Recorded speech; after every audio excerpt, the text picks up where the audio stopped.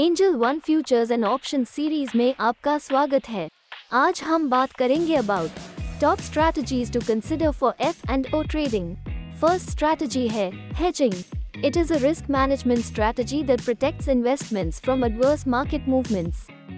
For example, if you hold a certain stock, you might take a position in options or futures that will gain value if the stock price falls. दूसरी strategy है technical analysis. Candlestick patterns और indicators का इस्तेमाल करके आप stock movements का अंदाजा लगा सकते हैं। Using leverage can also be a useful strategy for F&O trading. लेकिन ध्यान रहे, हाई लेवरेज के साथ हाई रिस्क भी आता है, इसलिए इसको कंट्रोल में रखिए और अपने रिस्क को मैनेज कीजिए।